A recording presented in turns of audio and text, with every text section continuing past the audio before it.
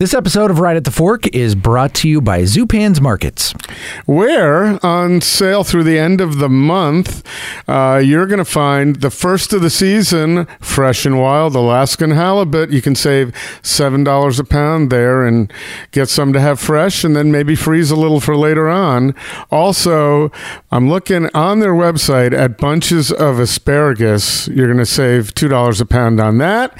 And, of course, recipes are always available on Zupan, so you can put those two together and make poached halibut and lemon, and with the lemon and asparagus, and find the recipe at zupans.com. Again, this is what we've been talking about for some time, these great deals on great food items, and then, hey, maybe you don't know what to do with them. Zupans can help you out.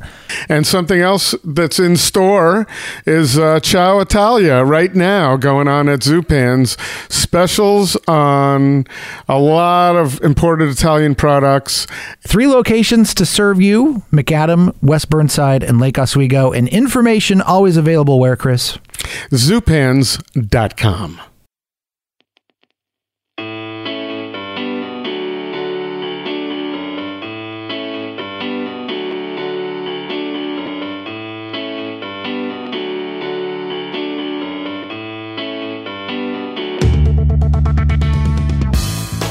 All right, here it is. Time once again. It's Portland's Food Scene Podcast. It's Right at the Fork with your host, Chris Angeles from Portland Food Adventures. And I'm Court Johnson from Portland Radio, Kink.fm. Hello, Court. Well, you're also Court Johnson from Right at the Fork. Sure. In fact, I'm trying to think here because I was at Kink and then I left Kink for a while and went to a different radio station and then I went back to Kink. So I've technically been more consistent with Right at the Fork. I'm just going to start saying that, Chris. I think that's good. Just say you're proud to be the co-host. We have to get you back in the co-host seat somehow, as opposed to the engineer, which is first and foremost what you've been doing. But also, does this sound okay to call you the sidekick or the announcer? The announcer. Sure. Yeah, I'm something because I'm not a true co-host because just the way things have kind of shaken out. Is I am not around for most of the interviews. However, I think for today's classic episode that we're going to do, I believe I was in the studio, which I don't know how much you'll hear me, but yeah. So yeah, I don't think I'm a true co-host, but I'll take co-host. I'll take that title. Well, that's my objective, to get you back to true co-host, because I think it'd be good to have a second perspective on interviews. That doesn't mean we're going to go there, but what we can say, I believe, is that you will be picking up the slack. No, that's not a good way to put it.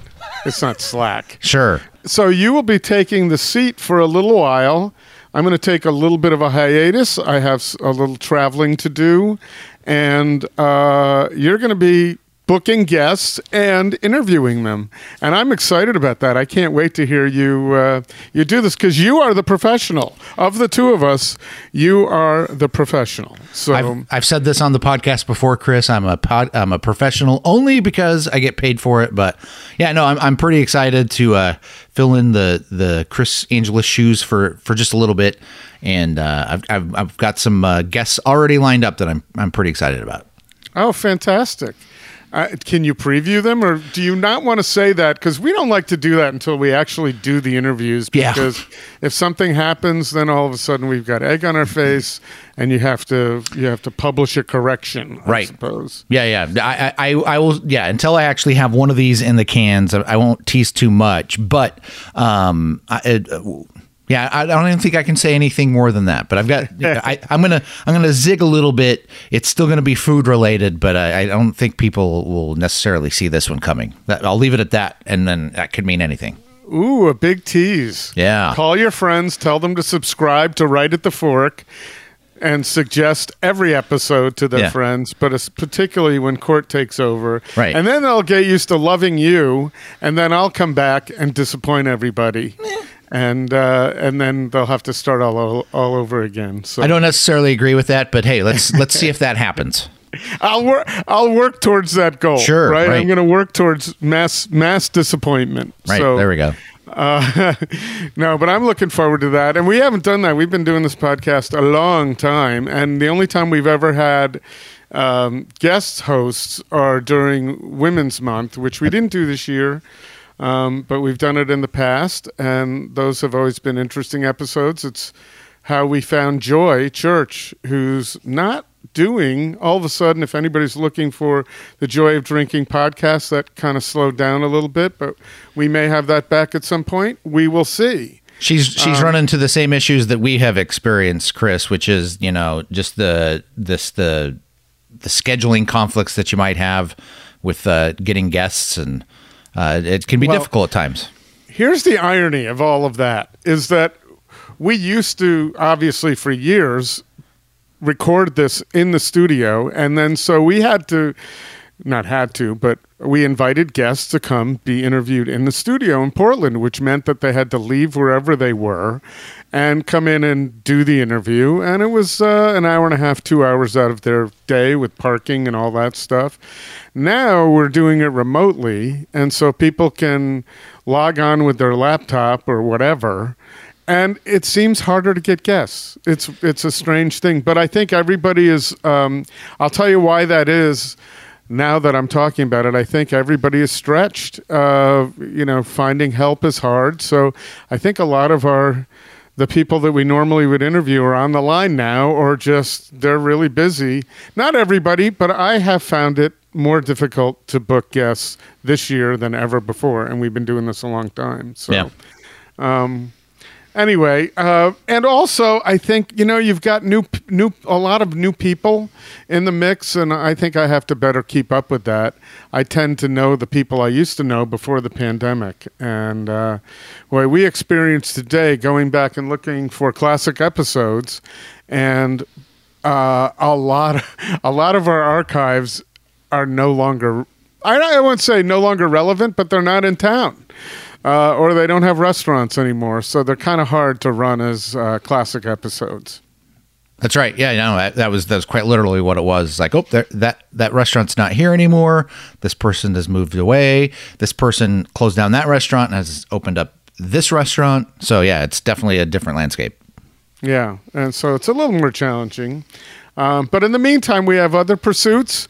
I just wanted to tell everybody we still have room on our incredible trip to Western Sicily with Austria Ensign, and that's going to be a lot of fun. Palermo, Edice, Agrigento, we're back to Palermo, everything in between, and it's an incredible trip with lots of wonderful food, wine, lots of culture, and that is September 16th, and just give me a call. We have room for that trip. And also, we sold out the trip to Ringside on the Snake River, which we're doing for the second year in a row with Chef Jonathan Gill. No, it's not to Ringside, with Ringside, on the Snake River, with George and Lynette Hauptman. All of those folks you can Google on our search bar. You can search for on our search bar at rightatthefork.com and hear Jonathan Gill and George and Lynette Hauptman. Great interviews. But also, we have a few with Leif Gildersleeve, and we have a trip with him on July 17th on the Snake River. Here's an opportunity to go fishing with a master who grew up on rivers and fishing. And, we went with him last year, and he is a fishing beast. And he's a lot of fun, and it's a great trip. And we've got just a few spots left. That will for sure sold out as it did sell out as it did last year. And so go to portlandfoodadventures.com, look up the trip with Leif Gildersleeve of Flying Fish. He's also bringing his chef, Eric Edmonds, with us on the trip. And it's great. The food is fantastic. Just the relaxation factor is incredible on that river. It's the most beautiful river, I think, in the state. And you got 4 days to chill out off the grid and enjoy that. So that's at portlandfoodadventures.com. You look on the trips tab, pull that down. You'll see Leif Gildersleeve of Flying Fish, and check out that trip. And then call me. My number is there. And also, or email me and get yourself booked on that trip. But beforehand, we thought you'd like to hear Leif Don't we love Leaf Court? He's the best. We do love Leaf. He's just super chill, and just the guy just knows his stuff. Like we've had him on the podcast. We counted 3 different times, and just a wealth of knowledge, and apparently awesome to hang out with at Riverside. Yes, well, he's also, to me, one of the most positive individuals I know. And my being a little bit of an East Coast cynic, the contrast between the two of us on a river is interesting. Although the nice part about that is I believe that by the second day, the first day even, he wore off on me more than I will ever wear off on him. And so I think I became all in, and it's a fun trip. He's just a great guy. I've gotten to know him better since this interview, and we have 2 other interviews if you'd like with Leaf. So the one we're doing is the first we did with him, correct, Court? 148? That's right. The original, yeah, from January of 2018, 148. And for whatever reason, we liked our 8s when it came to Leaf, because we had him back the following year in episode 188, and then again 248. So right. 248 was the most recent. Yes. And it was pre-pandemic. He opened his restaurant Flying Fish, the week that the pandemic hit, or a week before. That's right. And then we did a little update with him afterwards to talk about how things are going. Well, now he's firmly established over there on Burnside. There are, I dare say, because it's dangerous to say, but it's very popular, and you need to get there early in the dining hour, let's put it that way, to dine with them. But they also have an incredible fish market with, Leaf is carrying the banner of sustainability, and knows, you said before, he knows his stuff. Well, he knows it with regard to history of all the species and what's best for everybody, not only to enjoy from a delicious standpoint, but from a sustainability standpoint. So you'll hear that there too, but we invite you to go back and listen in the archives, as you said, 148, 188, and 248. You don't need to look for 148, because we've done that for you. It's right here, right now. Leaf Gildersleeve, Flying Fish. Right at the Fork is brought to you by Zupan's Markets. Unsurpassed quality from the best meats and wines to local baked goods, fresh flowers, and an extensive craft beer selection. Step into Zupan's and be inspired for your next meal. Food-loving customers as well as local chefs know that Zupan's is the place to find the very best Northwest bounty in Portland, West Burnside, Southwest Macadam, and Lake Oswego. Local and family-owned for over 40 years. Zupan's Markets. And by Portland Food Adventures. Join our host, Chris Angeles, and his colleague, Austri Ensign, next September for a wildly delicious adventure through Western Sicily. Palermo, Marsala, and lots in between. Book now to make sure you don't miss the best of Sicily. Since 2015, PFA has been taking Portlanders on incredible journeys with Portland chefs and artisans to Europe and beyond. Check out the trips tab at portlandfoodadventures.com for Sicily, Spain, and more. Or contact Chris through the website right now while you're listening to the podcast.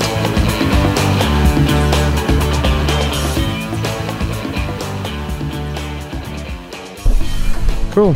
That's usually my seat. I've never sat here before. 5 years. Does it feel different? Yeah. I feel a little more in charge. Maybe I should do this. No, I can't. Because he's normally there. Court's usually here. He had to step out. So, but no, that's usually where I'm sitting. Anyway, where I expected to sit when I moved to Portland, it was in front of a lot of seafood. Yes. Right. So I moved from Connecticut. We have pretty good seafood there. Sure. I miss my swordfish. What's left of it. Yeah. Well, that's what we're going to talk about. But when I got here, Portland isn't really a seafood town. No, it's kind of perceived to be coastal and seafood-ish, right, like Seattle is. But right. Unfortunately, it really hasn't been established in that way. And of course, we're not right on the coast, but neither is Seattle. And my first experience in the Pacific Northwest was in Seattle. And of course, when you go there, you're going to Pike Place Market, and you're feeling the ocean, and the sound. Yep. but then I got to Portland and it was like salmon and more expensive than it was back east. Yeah. Well, back east, it was just farm-raised Atlantic salmon, so a little different. All right. And then you give me my lox and I'm okay. Yes. So, but anyway, and now I'm out on the coast. I spent some time on the coast and I found some great places for seafood, but it's still, I don't think, I don't have, I had a fish market when I lived in Guilford, Connecticut, where it was Jacques Pepin's fish market. Wow. That's where he went. Yeah. And it was great. Yeah. You have a wonderful, you have a wonderful market as well. Thank you. But that didn't start till a couple of years ago where you are now, and then you had your food cart. Yep. And it's a slightly different vibe than Jacques Pepin's seafood store, and it was really nice. So anyway, I wanted to talk seafood. It's great, and it's when I'm thinking of the environment, it's the one thing that really scares me because the information that I'm going on that I just touch on here and there is, we may not have seafood for my kids. That's right. Or their kids.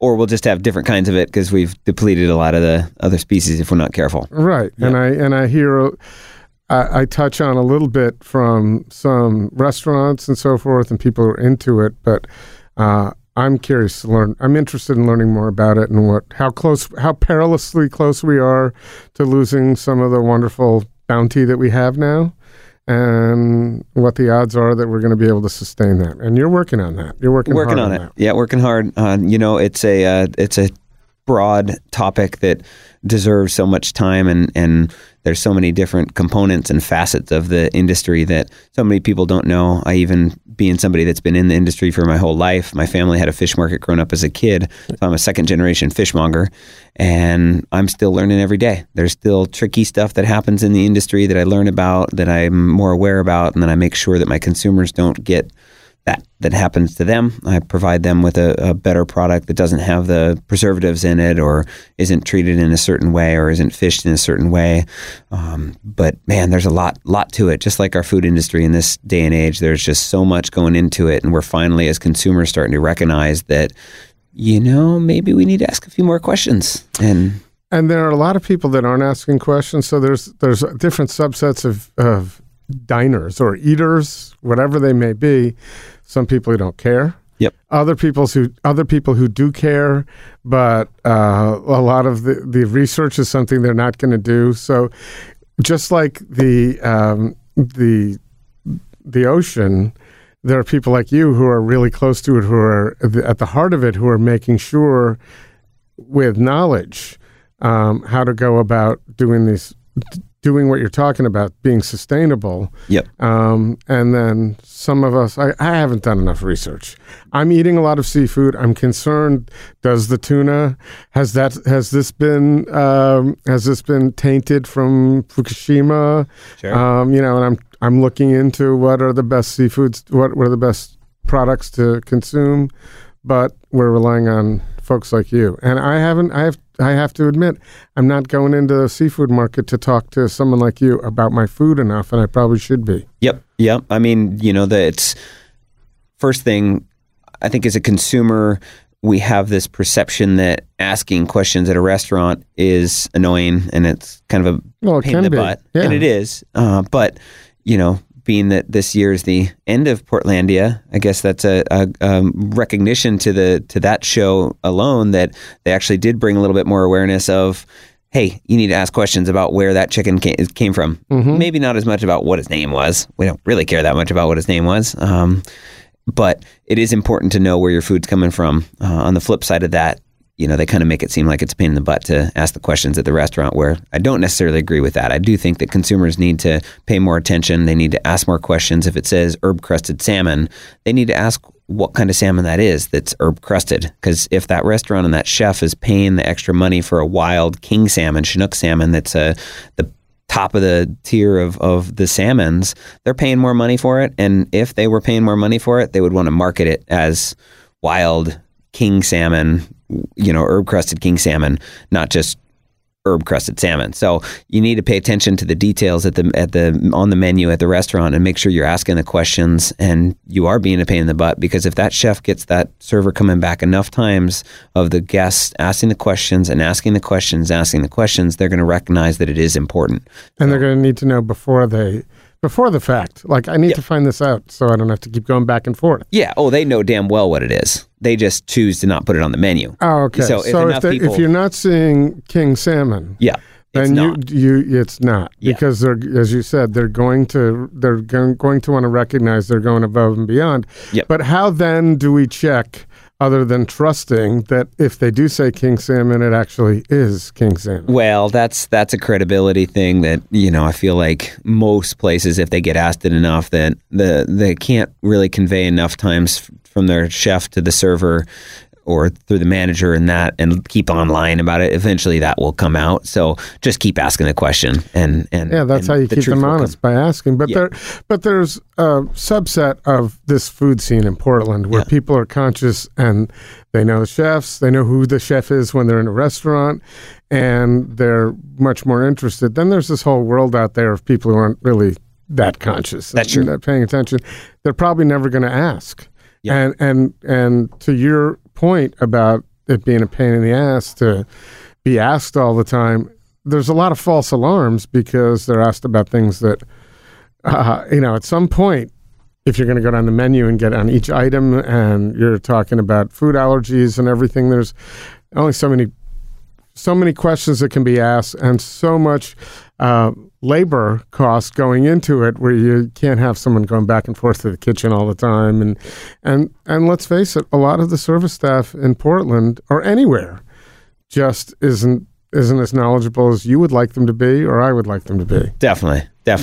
So just one step at a time. I feel like just picking a few, getting down to your top 2 items that you think you're going to pick off the menu, and then ask about them and see if you don't get the right answer from that one, then pick the other one. You definitely don't want to ask about all 6 items, because that is a pain in the ass. Yeah, especially if you got 2 people or 4 people and you're doing that whole thing.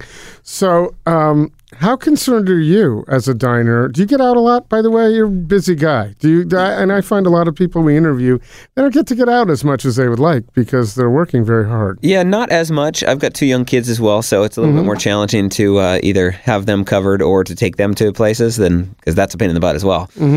So not as much. When I was selling wholesale fish to the different restaurants around, I was getting out more then to visit the chefs that I was selling the fish to and that. But, I still get out a handful of times every couple months and visit the favorites, and more lunchtime stuff, not as many fancy dinners. So are you asking those questions every time, or do you just kind of know offhand? Oh, most of it I know. Because you're going to the people you know and what what they might be buying.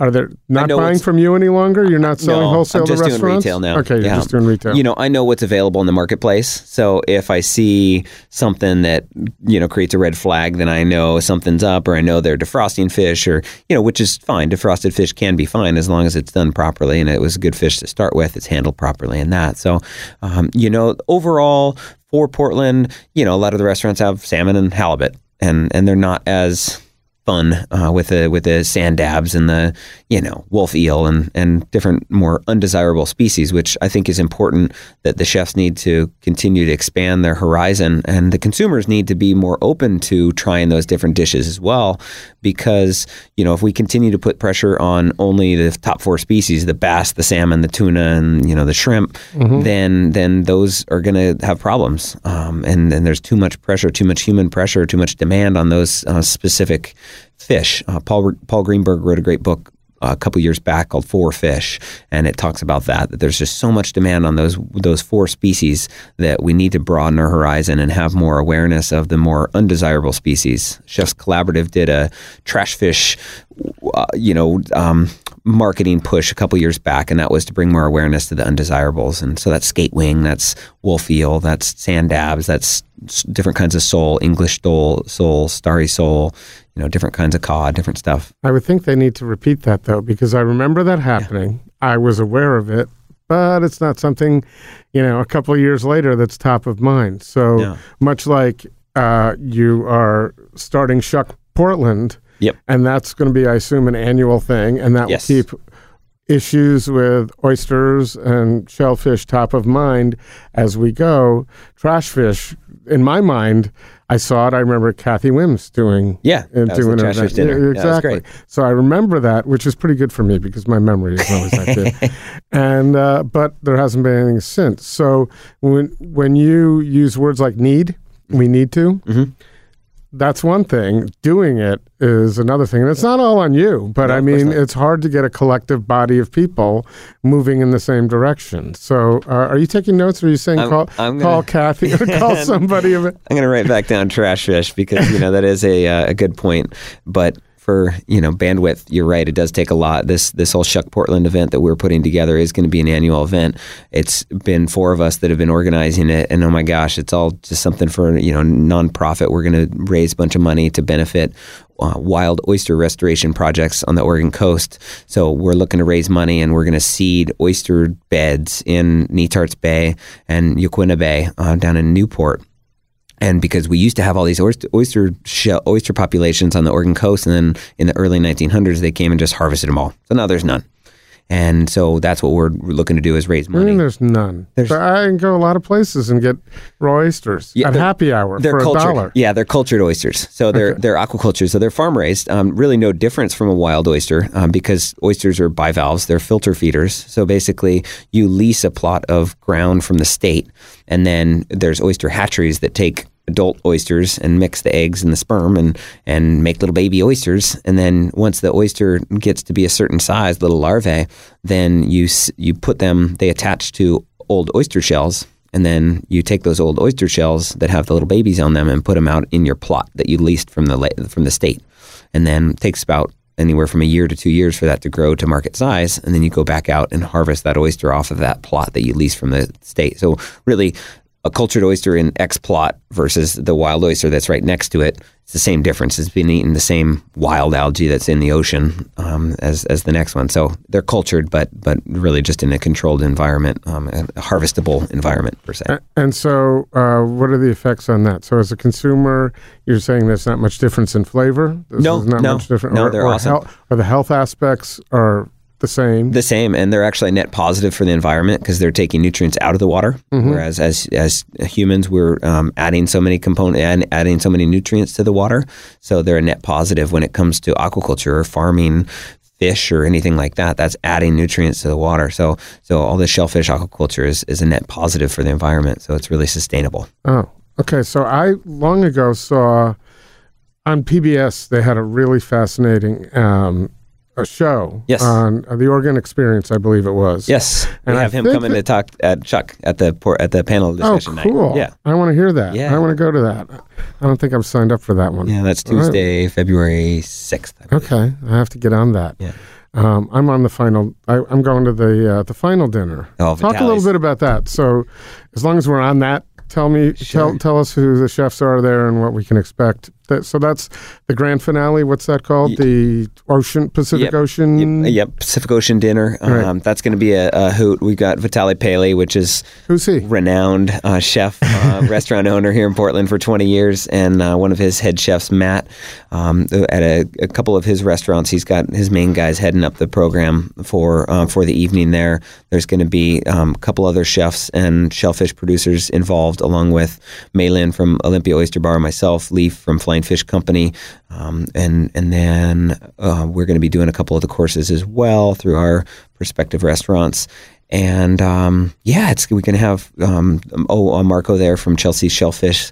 That's an oyster grower up in Shelton, Olympia as well. And they're going to do a couple of the dishes. So it's going to be a wonderful evening, pairing wine and spirits and beer along with it as well. We've got 4 different breweries in this week, or the Shuck week, that are brewing oyster beers to go along with these events. So I didn't know that. Yeah. So that's a little bonus to having going already. Yep. Yeah. And it's at the Nightwood. The Nightwood, yeah, new gig with Camus Davis's new venue, which is going to be to which got funded, by the way. It hit the Kickstarter funding. Yeah, I supported it. What about you?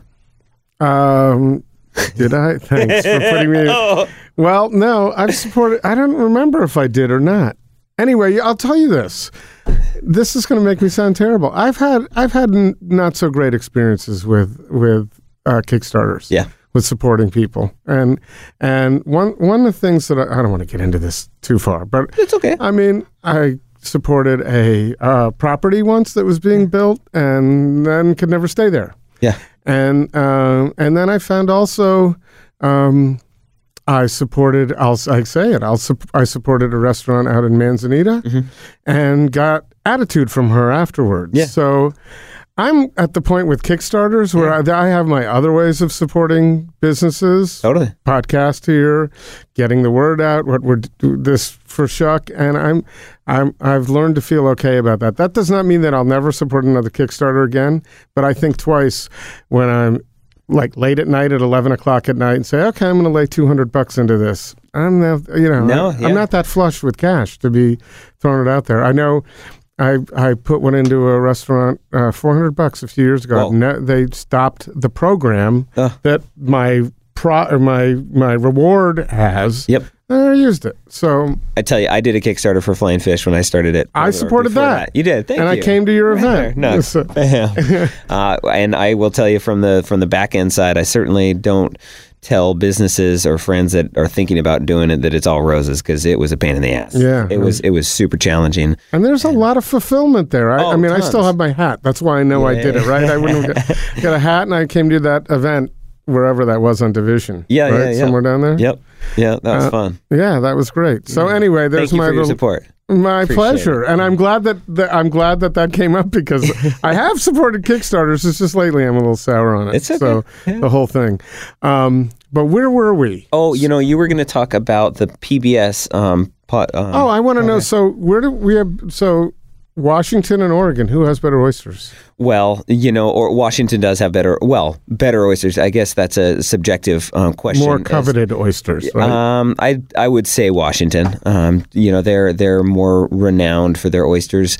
Two things. Washington has better protected bays, so it's a more like a lake. The whole Puget Sound, you can grow oysters more efficiently. We only have the handful of protected bays: Netarts Bay, Yaquina Bay. These different bays that are up and down the Oregon coast. Not quite as much territory to grow, but also the state of Oregon has done a terrible job investing and supporting aquaculture in Oregon. We're way behind the eight ball when it comes to aquaculture compared to Washington. Produces like 90% compared to our 10%. Idaho produces 80% of the nation's rainbow trout. California has a big aquaculture industry. We have almost non-existent, except for the shellfish, the few oyster farms there are here. And crab. So, that's all wild. That's wild harvested. Oh, okay. That's not aquaculture. That's not farm raised. Mariculture. I studied aquaculture in college, so I Where'd worked you go to school? Down in a place called Harbor Branch Oceanographic in Fort Pierce, Florida. Oh. Yeah, so I studied down there, worked in different shrimp farms and ornamental aquaculture for clownfish and that sort of thing. And it's an amazing industry. Unfortunately, the salmon industry, the Atlantic salmon industry, commodity, the non-native species, growing these non-native species out in our Puget Sound and up into Canada and stuff. And like this summer, when right after the eclipse, the net pen got broke and the release 200,000 non-native Atlantic salmon into the waterways that are competing now with our wild 5 amazing iconic species. I totally disagree with that, and I think that there's got to be... that was a planned thing? The company didn't do a good enough job maintaining their net pens out there in the Puget Sound, North Puget Sound, and they broke open and all these fish got out, but they were non-native and they're farm raised and they're just getting disease into the water and they're just absolutely not good. It's just, it's commodity produced farm-raised Atlantic salmon. Bad. It's like McDonald's beef. It's not good. And so those are things that I'm fighting and I want to stick up for aquaculture, because there is good aquaculture that can be done more sustainably. But there's a lot of these companies that are just doing it for the money. They're packing them in there. They're feeding them genetically modified corn feed, just not good stuff. And what's the outlook with the current political climate with that? It doesn't seem to me. You got states fighting federal. Generally speaking, I don't know the specifics about aquaculture. But how does it look right now? They're not doing much even after that whole release, and with all this issues they've had with that. There's just really, really challenging. They're really not doing a lot about it. It's hard to go backwards on after they've already permitted these places to invest the millions of dollars into these farms. But I think moving forward, we need to just firm up and make sure the consumers are aware of what's going on, and then that way, for any new permitting, we don't allow that to happen. There's so many issues with aquaculture and with policy. Up in Canada, there's this investigative reporter that went down with his scuba gear and an underwater camera and videotaped in one of these Atlantic salmon farms the discharge where they're processing the fish, the discharge of the blood water that they're releasing from Canada just straight into the waterway without treating it or anything. It's these feces and blood and little worms, parasites and stuff right into the water column. And comes to turn out that Canada just allows sewage to just be discharged into the water column without sewage treatment plants. Wow. My conventional wisdom would make me think Canada would be more on top of it than that. I was blown away when I heard this. But thanks to this, and does that come down our way? Do we have to eat that basically, shit? Yeah, eat that shit. Yeah. Basically, I mean, this is Vancouver and Vancouver Island, and that's just on the other side of the Strait de Juan de Fuca, which is on the mouth of the Puget Sound. So yeah, I mean that's water that absolutely interchanges with Puget Sound water and the Hood Canal and all that. So absolutely, it is something that we need to as well find ways to put pressure on them. And thanks to this investigative reporter, it did bring a lot more awareness. And I do know that the government and the pressure that they're getting is making things change, but it's not until somebody that raises the red flag on something like that they actually change it. So it's the same with the food industry. As soon as we keep asking the questions and discovering and exploring what's going on in the industry and what they're putting in our food and what kind of preservatives they're putting in our food, then they're going to be like, oh, wow, they noticed. We better stop doing that. And so we got to continue to be pain in the butts. We got to ask the questions. We got to make sure that we're recognizing, we're seeing, and we're making the choices. We're voting with our dollars with who we're choosing to support, what species we're buying in the grocery store, making sure that it's not product of China. Here in America, we import 90% of the fish that we consume in America is imported. So we have. And how much of that is from somewhere like China that doesn't have the environmental? I would assume they don't have the environmental regulations that we would like to have in place for the food no, they don't. Eat. Yeah, so 90% of the fish that we consume in America is coming from abroad, imported. And how long has that been? So 80% of that is from China. So when I grew up, seafood wasn't a big part of our diet, right? Yep. Which is longer ago than you care to know.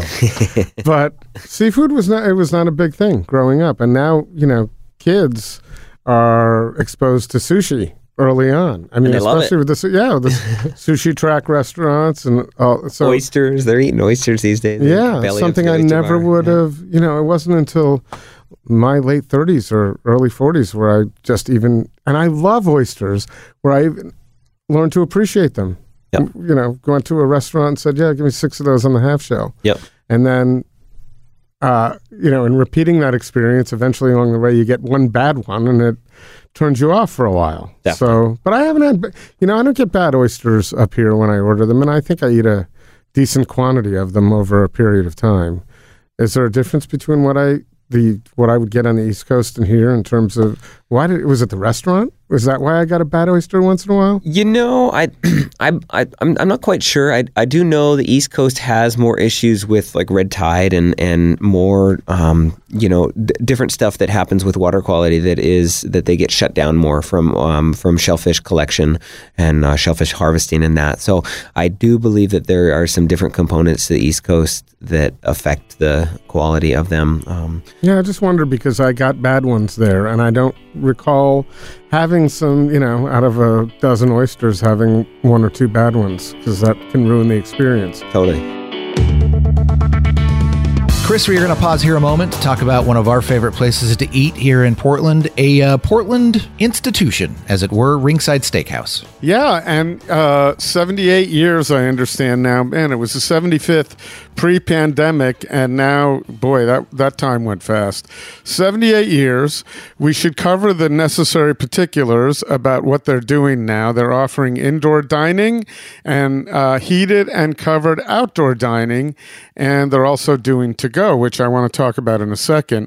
But also they're doing seating in the bar as though it was the restaurant. So that beautiful bar that they just renovated a few years ago is now kind of part of the dining room, but it's got a cool vibe to it. So all sorts of, the hours are 4 to 9 on weekends, or 4 to 9:30 on Saturday, actually. 4:30 to 9:30 on Friday, 5 to 9 Wednesday and Thursday. So they're closed now on Monday and Tuesday, although if you check in, sometimes they will be open on Tuesday. And also, if you call an hour and ahead, you can get to go, your food to go. I just did a party with 10 people at my house. Ringside provided all the food, and it was spectacular. We had boneless New York strip steaks, which were easy for me to do on the grill and then slice up. The mashed potatoes, all sous vide, were fantastic. We got ingredients for salad, hazelnuts, 2 types of dressing, green beans, and lobster tails as well.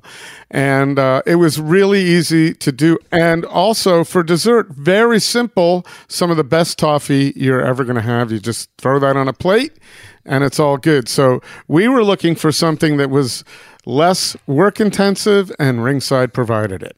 It's very nice. So whether it be for a special occasion or a special occasion happening at your place, Ringside Steakhouse has you covered. Yeah, and you can find them on Open Table or at ringsidesteakhouse.com for reservations, or you can call them at 503-223-1513. That's 223-1513 for reservations and to order something to go.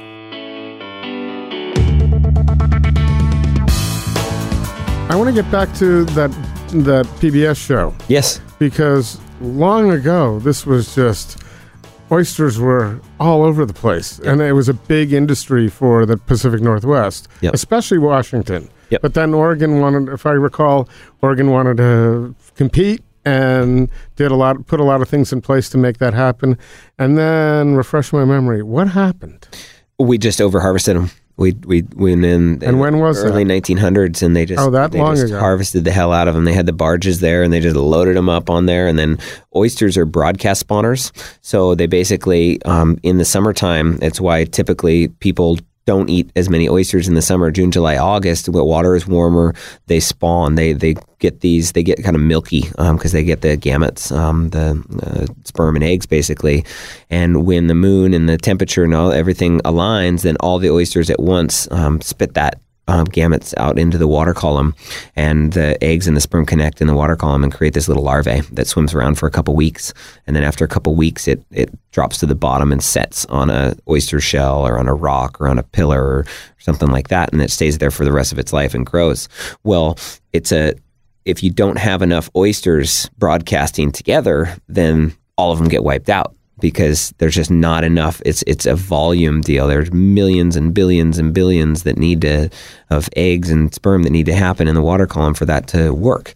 So once it starts over harvesting too many of them, then they all just disappear because there's not enough to reproduce to create that broadcast spawning effect. Is there ever a chance that there's no chance that it would ever get back to that? Well, so that's actually what we're doing for Shuck Portland, is we are raising money to benefit oyster restoration projects on the Oregon coast. So over the years in the future, we're going to also maybe add Wilpa Bay to that and add, Coos Bay and different bays as well up and down the coast. For this year, we're going to start with Webb's, which is the wetlands in the Netarts Bay, a nonprofit organization there. And then we're also going to work with Wetlands Conservancy down in Yaquina Bay and with the Siletz Indian Tribe and Oregon Oyster Company. They're doing some restoration projects down there. So those are areas that used to have the native Olympia oyster that grew in those bays. And what we're going to do is we're going to collect all the oyster shells. We're going to contract with the hatcheries where they're already producing oyster larvae. And then we're going to take the oyster shells, put them in the tanks where there's oyster larvae and seed those oyster shells with the native oyster, the Olympia oyster. It's a unique little button oyster and really metallic-y, great flavor, kind of a coppery flavor, lot of punch for the size. We're going to seed those oyster shells with Olympia oysters, and then we're going to put those oyster shells out in the bays, out in these selected bays through these programs that we're working with, and start to rebuild these oyster populations, not for harvesting in the future, just to have oyster populations, because it helps to the wetlands and everything for salmon larvae, and it's all part of the whole cycle of wetlands to have oysters there. They're filter feeders. They clean the water. They create habitat for small fish and all the little copepods and the things that live in the ocean. So that's actually what the goal of Shuck Portland is that we're going to restore wild oyster populations on the Oregon coast. And how did this come up? What was the genesis of, how did the first conversation take place? I've had it in my mind for a while, and I reached out to Malin from Olympia Oyster Bar, and she had it in her mind as well. So we got together and joined forces, brought in Jarrett from Tournant, who's a caterer and restaurant here in town, and then Natalia Toral, who is an event planner. She throws parties. So she is the organizer for us, for a bunch of us entrepreneurs that want to blast off ideas. And then she's the one that actually organizes it and follows through with those ideas. So we've got a great team of 4 of us that are putting it together. And then we've got our beneficiaries of the, like I mentioned, the Wetlands Conservancy and the webs. So that's where the money's going to be going. And we're throwing some launch parties. We're doing educational classes during the week. We're doing a panel discussion down at EcoTrust during the week.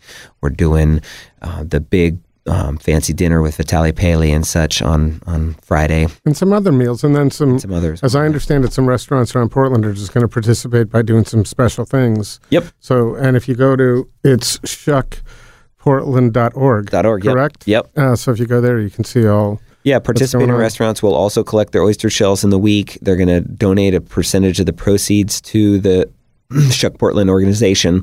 And then you can go do little oyster crawls around town and go to the different restaurants that are offering different specials that have to do with Shuck Portland. So trying to bring awareness to the city, trying to get as many people involved, all for the benefit of oysters on the Oregon coast. Maybe you and Natalia and Eric, Russ from Pono, because they're friends. They're doing a fried chicken crawl for the podcast. They're going to do a little crawl and just narrate it as they go. Yeah. Maybe you can do an oyster crawl too and talk about some of the different oysters around. That would be great. Yes. And Natalia, you don't have to, you can just put that together. Yes. So anytime during the year, we usually run one of those, we call them sound bites. Sweet. Where we feature something fun.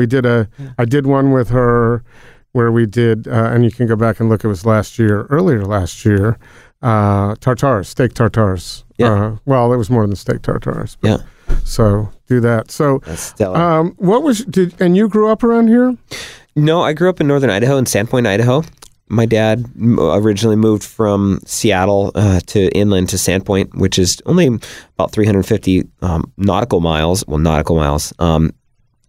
As a crow flies miles. Yeah, if we could all fly like a crow. Yeah, well, so the reason I say fly is because he used to be a flight instructor for little Cessna planes. So he'd fly back and forth from Sandpoint to Seattle all the time. So he'd pick up a box of fish in Seattle, bring it back to Sandpoint, and then sell it in Sandpoint because inland you don't have good seafood there. So that was the 1979, the year before I was born, that they started Flying Fish Company in my hometown. So I grew up as a kid packaging fish and selling fish in my hometown. Just a part-time family business, 1 day a week to start, and then it ended up being 2 days a week. So just part-time. And then my dad recently retired about 4 years ago and sold the business to another set of folks that own it now. How big was it now at this point in time? Oh, same deal. Always just part-time. Just Wednesdays a part-time and Fridays. thing. Yep. And you started your food cart similarly, right? It was not, Yes. It wasn't you didn't go get a big investment. No. Open up Pike's Place Market. No. So during the recession, I got laid off.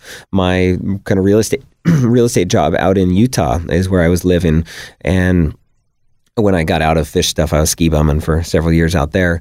Got laid off my full-time job, couldn't really find other work. This is 2008, and started flying fish company out there. I started selling fish at the farmers markets in Utah. That lasted for about a year and a half. I had my daughter out there, and then we decided we didn't want to raise her in Utah, so we moved it on out here. I wish we had Court here right now, because he's from Utah, and he moved here also. So I saw that 801 number, yeah. You'd have that in common, but I'll speak for Court in saying that he's really glad he made that move. I assume you are. Oh, yeah. Yeah, it was challenging running the fish business out there. It was definitely not received as well as it was here. Yeah, they wanted trout. And didn't really understand scallops and halibut as much. In Park City, it was different, but in outside of Park City in Heber is where I had the truck set up, and that was not. There was a few set of folks that came in from outside of that area that lived there that all knew better seafood than that, but the rest of the people just wasn't as important. So moved here about 8 years ago now and started selling in this big step van that I shipped here from Utah, and I parked that over in a cart pot across from Pok Pok, and that was where it started. I was there for the first 6 or 9 months, and then Don Kruger over at Kruger's Produce came over and invited me down to his spot at 23rd and Hawthorne. So it wasn't really space for me to put my truck at 23rd and Hawthorne. So I decided to build out that little shack on the corner. So I had that a little 11 by 16 shack for 5 years there at Kruger's, next to Kruger's Produce and Grand Central Bakery right across from Jam. So that was a nice chapter. I built out the shipping container to be my commercial kitchen. I was producing my smoked salmon out of it. It was just a wonderful, had a lot of character. Customers really enjoyed coming in there. It wasn't with a boat behind it and that, but we're in Portland. We're not next to the ocean. So the people and so enjoy how the did character. What was sourcing like? Did you have to take a lot of time to go out to the coast on an ongoing basis, like weekly? Or how did you procure your product to sell? Yeah, so most of it's kind of how I work is I don't spend a lot of time or labor paying somebody else to actually drive and pick up product. I go out and build the relationships and then figure out ways to get the product shipped to me. So I work with fishermen in Alaska, in Washington, and here on the Oregon coast, actually even down into California. And I work on those relationships, build them up, figure out the logistics on how to get it in. And being small local fishermen, and same with the oysters that I get, some guys come in once a week. Some guys don't have a schedule when they come in, so they just come in when they come in. So you got to have dozens and dozens of them so that you put the pieces together and hopefully you get enough product for the week. And outside of that, you just fill the rest of the voids with the seafood wholesalers that are here in town or up in Washington. And again, they ship product in on trucks every day. So you whenever possible, I source directly from fishermen and from oyster producers, and then outside of that, I just fill the gaps with the seafood wholesalers and producers. Would you say that you're the most knowledgeable fishmonger in Portland? Absolutely. With confidence. With confidence. Okay. Yeah. That's so. And in Utah, you must have had a little supply and demand problem. Fish has to move. It had to fly into Salt Lake. Yeah. And that's expensive. That's expensive. Yeah. But did you have any product left over that, did you have a lot of waste? So what I do with my waste, and this is one of the unique things of my business model, is I create my smoked salmon or other smoked products. Now that I've got the oyster bar, I can create, I put any whitefish that's left over into the chipinos or that sort of, or ceviche. So basically, any of the reds, any of the salmons or scallops or black cod, anything like that, I have it in my case for a couple days. I only have fresh fish in my case, so I don't defrost fish to put in my fresh case. What's in my case is fresh, which means it's never been frozen. It's never been hard. Grocery stores just take frozen product and defrost it, and then they put it in their case. But that's not fresh fish. That's just defrosted fish. Mm-hmm. So that's the first difference, is my fish is fresh, which means it's never been frozen. Second thing is I leave it in my case for a couple days. If it doesn't sell, I pull it out and I brine it and I put it and turn it into smoked salmon. And then I fill the case with new fresh fish. So what happens is the fish in my case is super fresh, and it stays super fresh because I'm pulling and rotating that out, because I also need the smoked salmon. I need the weight in smoked salmon. So by rotating that cycle through and turning it into smoked salmon, it keeps the fresh fish fresh, and then utilizes that, seconds or what would be shrink for a grocery store, what they throw away. And I turn it into another product that I actually just sell, and I don't lose any money. So I have a real problem throwing food away. Yeah, I would imagine so. And how did your relationship with Providor come about? And was that something, obviously, it had to excite you because you did it? Yeah. But that's a little different than being out on Hawthorne. Yeah, it was. At Hawthorne, it created, it was this entrepreneurial era of flying fish and me, and I was doing all these farmers markets, and I was doing Hawthorne, and then I started wholesale, and I was selling to the restaurants, and I spread so thin all over the place. But it also got my name out there, and it got my reputation up, and got me in the restaurant world, and it got me in the consumer world. And with that reputation, I got into brains of Pasta Works, and then they came and approached me about this new venture that they had, which is now Providor. And so they invited me to a Flying Fish Company to do the fish, and out of that I've also sold local pasture raised meats over the years as kind of a secondary thing outside of the fish, just to get some extra revenue. Working with local grass-fed beef and lamb and pasture-raised pork and pasture-raised chicken and stuff. So out of the invite, I also decided to take on the meat program there. So I created a little sub-brand called the Meat Mongers. I didn't know that. Yeah, and then we, out of the space, after I committed and said yes, I was interested in doing that project. I developed the oyster bar idea. So now we've got a little restaurant along with the meats where we do the fresh pasture-raised meats. We make our own sausages, and then I do the sustainable seafood. So I've got my own little corner at Providor. That's nice. Yeah. And is there anybody else doing something like you're doing there? No. So I'm the exclusive. So we've all got our own category. There's three businesses. Right, I just meant in category. Categorically, there's not a produce person that they've contracted with. Produce. Josh owns Rubinet Produce over there. So Pasta Works they're the anchor tenant. They do about 70% of everything. They do charcuterie, the cheese case. They do all the dry goods. They've got the wine room. That's Pasta Works. And they've got an amazing chef, Chef Derek McCarthy, that does the arrosto, the chicken rotisserie. Because that's pretty good. How's that doing? Yeah, they're great. Yeah, and then they've got some deli case items that Chef does as well. So they're doing a great job with that. They're the anchor tenant. Then the subleases are myself, Flying Fish Company, who does the fish, the meat, and the oyster bar, and then Rubinet Produce, Josh, who does all amazing. He's doing a really, really great job sourcing great local produce that's unique and different than the normal stuff, and doing a really good job. Same kind of model as what I working with a bunch of small little guys, little farms. I work with little fishermen, and he's doing the little farms, and they're bringing in their 4 boxes of apples and their boxes of veggies and really nice stuff. Is there an Oregon fisherman that you can cite that is particularly interesting and doing some great stuff, who makes you happy? Yeah, absolutely. One of my favorite guys are Treyfin Foods, and they're just across the border in Ilwaco, Washington, right across from Astoria there. They're my day boat tuna guys. So they take me out fishing with them. And in the summer times, the local albacore tuna are located about 40 miles off the Oregon coast during June or July, August, September, basically. So they are out and back in the same day. So it's kind of a sport boat, but it's used commercially. You can catch about 200 fish on it in a day is the most, which is a big day for tuna, for a small tuna boat. So hook and line, day boat, so out and back in the same day. It also matters with tuna and sushi quality products, it matters how you handle the fish. So after you catch them, you cut their gill so that they bleed all the blood out of their flesh, so you don't end up with a fillet that has a bunch of blood in it.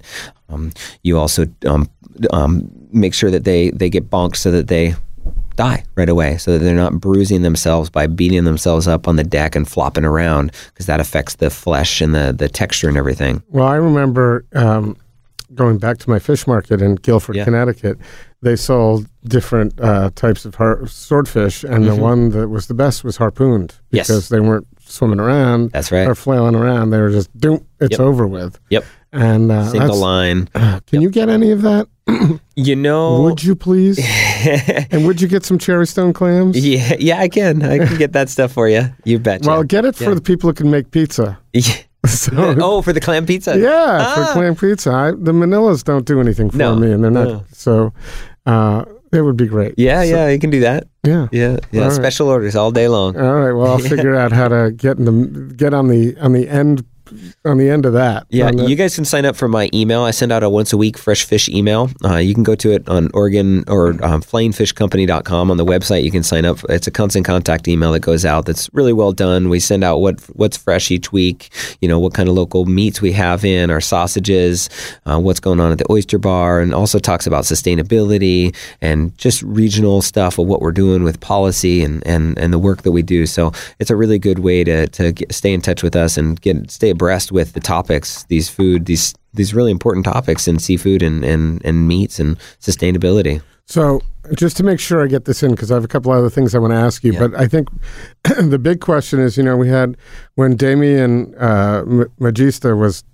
involved, when Be Local was his deal, he came in and he talked about all the shit that was going on with bees and what we should be concerned about.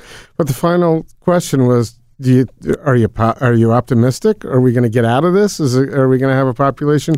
How are you? How do you feel overall that your grandchildren will they be able to enjoy the seafood we enjoy? Maybe not necessarily the same varieties, but will they be able to enjoy them? That's a good question. Thank you for bringing that up, because you did mention something similar earlier, and I'm glad you brought it back up, because I do, deep down, I have doubts about humans. We continue to take advantage of our earth, and we continue to treat our earth in a way that is, in my opinion, not sustainable. So that's part of my drive, is that I feel so guilty about how we're treating it and how we disrespect it. So there's part of me that does have doubt, and that's real, and that's me being honest with you. And I have to point out, we're an audio medium here. You had your eyes closed the whole time you were saying that. So, and what I could see was it was heartfelt. You were just almost in a trance state when you were talking about that. Yep. So it's important to you. You can see it is really important. I mean, this is exactly what I do, and these are the things that I think about a lot, because it's really my business model. And I'm not just greenwashing people by saying sustainability and saying that this and that and just doing these things just to get more promotion and getting more recognition. That's a good point. This is really important. So to finish that, what I really believe in, I really believe that we as humans have an intrinsic problem with limiting ourselves with what we take. I do believe that we are smart, and I do believe that we can learn from our mistakes. I think that we just need to make sure that we keep getting reminded of the things that we did.